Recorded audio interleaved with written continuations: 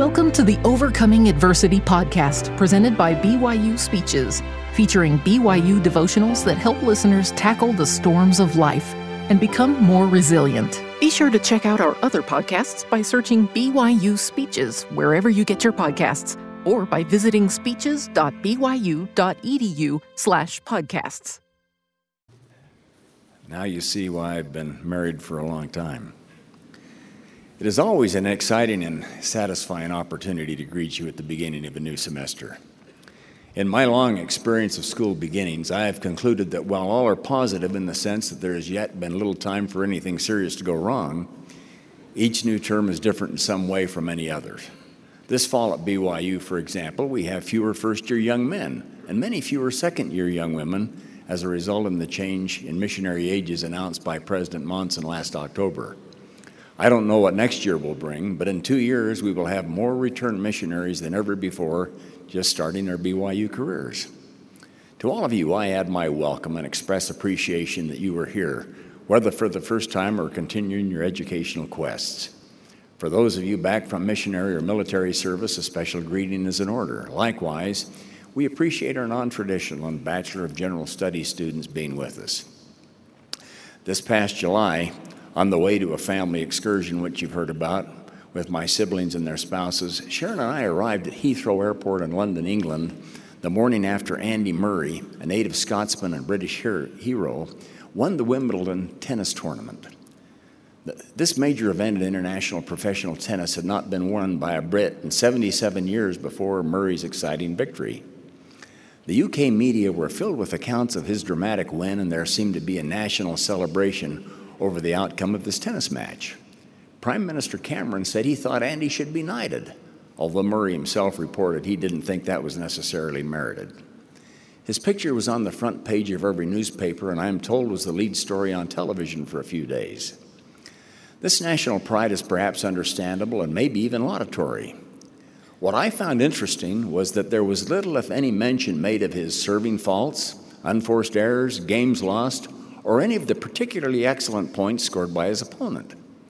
The entire story would seem, if you didn't look at the match statistics closely, like a perfectly executed victory that was never in doubt. The thought occurred to me that perhaps winning Wimbledon or another sporting contest is more like successfully completing the game of life or our BYU education than any of us might really expect. What I mean by this is I believe the plan of salvation makes it possible for all of us, when we have tried to live our lives the best we can and have worked to overcome our mistakes and repent of our sins, to come to the final judgment or graduation and have the wonderful pronouncement made to us of "Well done, thou good and faithful servant." You might be thinking, what has this to do with my work and study here at BYU? That's a very good question.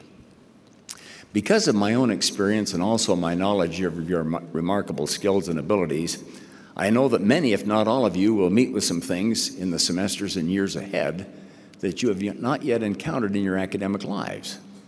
That is, you are now at a very serious university, surrounded by extremely capable classmates and a faculty that has unquestionably high expectations for your performance. What has served you well previously will not likely be sufficient to allow you to breeze through your coursework without lots of hard work and also some possible disappointment and difficulty. For some, this leads to anxiety, depression, questions about self-worth, worthiness to be here, and a host of other negative or unproductive thought patterns. This is understandable, but not helpful or true. We want you to do your best. Be the very best you can be and aspire to perfection, but we also want you to be realistic about the circumstances in which you find yourselves. Personal growth comes from being stretched, and you will likely find yourself challenged in ways you've never previously experienced or expected. Now, we're not in favor of slothfulness or laziness, but we also hope to help you guard against the all too common problem of perfectionism or being unrealistically hard on yourselves.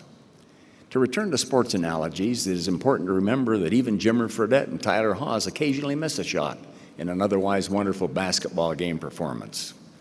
Before long, it will be World Series time in baseball. And those of you that follow that sport understand that any player who can get a base hit 3 times in every 10 at-bat opportunities is likely to be a hero, even though he has made 7 outs along the way. Even in a perfect baseball game, the pitcher will throw a few balls in addition to lots of strikes. You can think of other examples that hopefully will enlighten and encourage you. As I was kindly introduced this morning, mention was made of my career in medicine.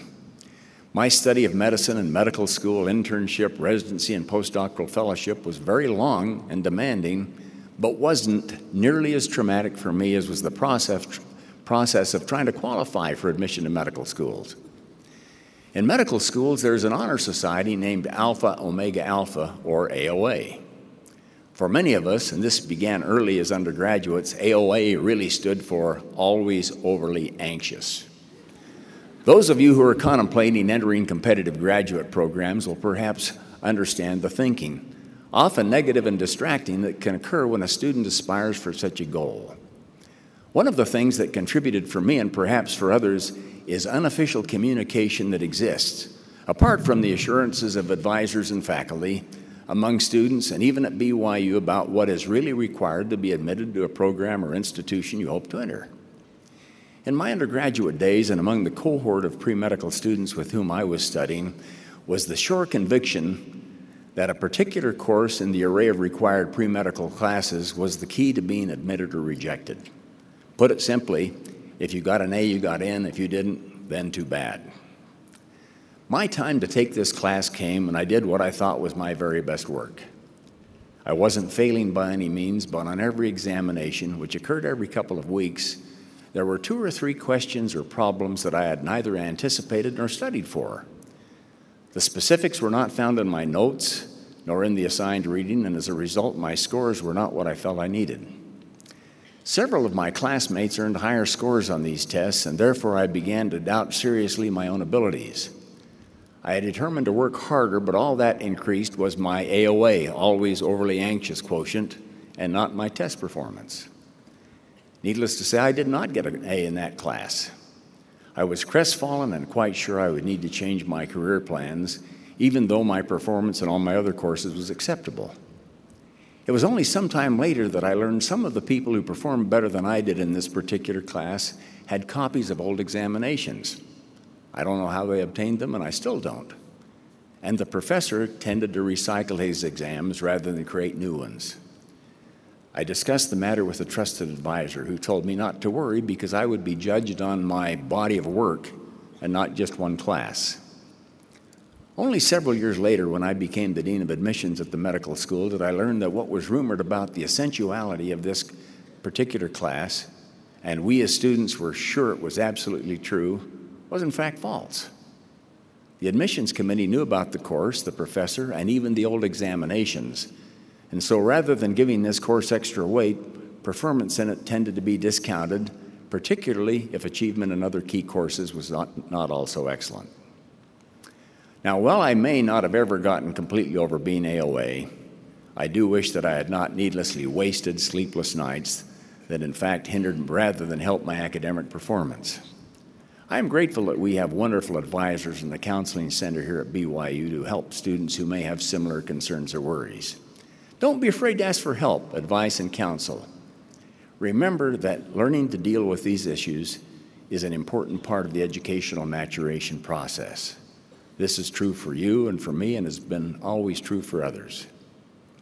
Some of my favorite heroes, likely to be shared with many of you, have had major failures and disappointments in their lives to go with the great successes for which they are most likely to be remembered. Winston Churchill lost about as many elections as he won. We know and give him credit for his absolute determination during the Second World War. Among the things he said that I have found most helpful is this statement, quote, "Success is not final, failure is not fatal. It is the courage to continue that counts," close quote. Successful students are those who have realistic but dogged determination to work through whatever challenges or difficulties face them. Abraham Lincoln was a visionary and courageous man. We don't dwell much on his far from perfect course to the White House, but he was the man for his time to preserve the nation and help us to begin to overcome our troubled past. While he was elected president, earlier he lost elections to the state General Assembly or legislature and also a campaign for the U.S. Senate. George Washington, in my view, deserves all the credit he has received as the father of this country, but he also had his flaws and disappointments. As a general, he lost several key battles. He also owned slaves throughout his life, and while torn by his mixed feelings about that unfortunate and barbaric tradition, he never fully renounced it. Some, including those who recognize their own failings and imperfections, have found it easy to find fault with church leaders, both current and in the past. Happily, we do not have a doctrine that anyone, including prophets and high church leaders, is perfect. In fact, we understand that there have been only one, the Lord Jesus Christ, who made it through mortality without mistake, sin, or blemish. I will say more about that as I conclude in a few minutes. We occasionally find among us those who feel their faith has been threatened by the alleged mistake or misstatement of a priesthood leader. The prophet Joseph Smith was very clear in acknowledging his foibles or imperfections. He shared this account of his own teenage years. I was left to all kinds of temptations and mingling with all kinds of society. I frequently fell into many foolish errors and displayed the weakness of youth and the foibles of human nature, which, I'm sorry to say, led me into diverse temptations offensive in the sight of God. In making this confession, no one need suppose me guilty of any great or malignant sins. A disposition to commit such was never in my nature, but I was guilty of levity and sometimes associated with jovial company, etc., not consistent with that character which ought to be maintained by one who was called of God as I had been. But this will not seem very strange to any who recollects my youth and is acquainted with my native cheery temperament. In consequence of these things, I often felt condemned for my weakness and imperfections." Close quote. For me, I find encouragement that Joseph felt terrible about his weaknesses and imperfections. If he had been a medical student, perhaps he would have been an ideal candidate for AOA. Another mistake young Joseph Smith made is not only well known, but is documented in the Doctrine and Covenants. I speak of his sharing with Martin Harris the 116 pages of the translation of the Book of Mormon, which were subsequently lost. Joseph lost his power to translate for a season, but after proper repentance, his gift to translate was restored. Think of this counsel a loving Lord gave to Joseph after this unfortunate event. This principle also applies to every one of us in our own individual struggles and efforts. Quote, "Do not run faster or labor more than you have strength and means provided, but be diligent to the end," close quote. And the companion scripture, as Elder Maxwell described it, is found in the advice King Benjamin gave his people in his benedictory address after directly calling them to repentance and to live more faithful lives. Said he, "And see that all these things are done in wisdom and order, for it is not requisite that a man should run faster than he has strength. And again, it is expedient that he should be diligent, that thereby he might win the prize. Therefore, all things must be done in order," close quote. This was good advice these many years ago, and it is excellent advice for all at BYU today. We need to do our best, but we also need to recognize that we have some natural limits placed on our abilities so that we might grow by stretching, but not breaking our capacities. We would have none of this great counsel without the prophet Joseph Smith. Nevertheless, we must remember this great man and prophet was not completely immune from error in a few matters of lesser importance. He put it this way himself: "I never told you I was perfect, but there is no error in the revelations I have taught." In 1842, Joseph recorded an experience he had with a group of saints. Said he, "I told them I was but a man, and they must not expect me to be perfect. But if they expected perfection from me, I should expect it from them. But if they would bear with my infirmities and the infirmities of the brethren, I would likewise bear with their infirmities," close quote. We all have infirmities or weaknesses, inconsistencies, and failings. We need to learn to bear with our own and also with those of others.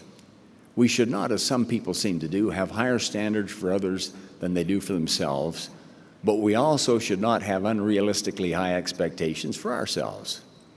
If we do, we are in effect failing to recognize not only the blessing, but the essentiality of the Savior's atonement in the Father's plan for each of us.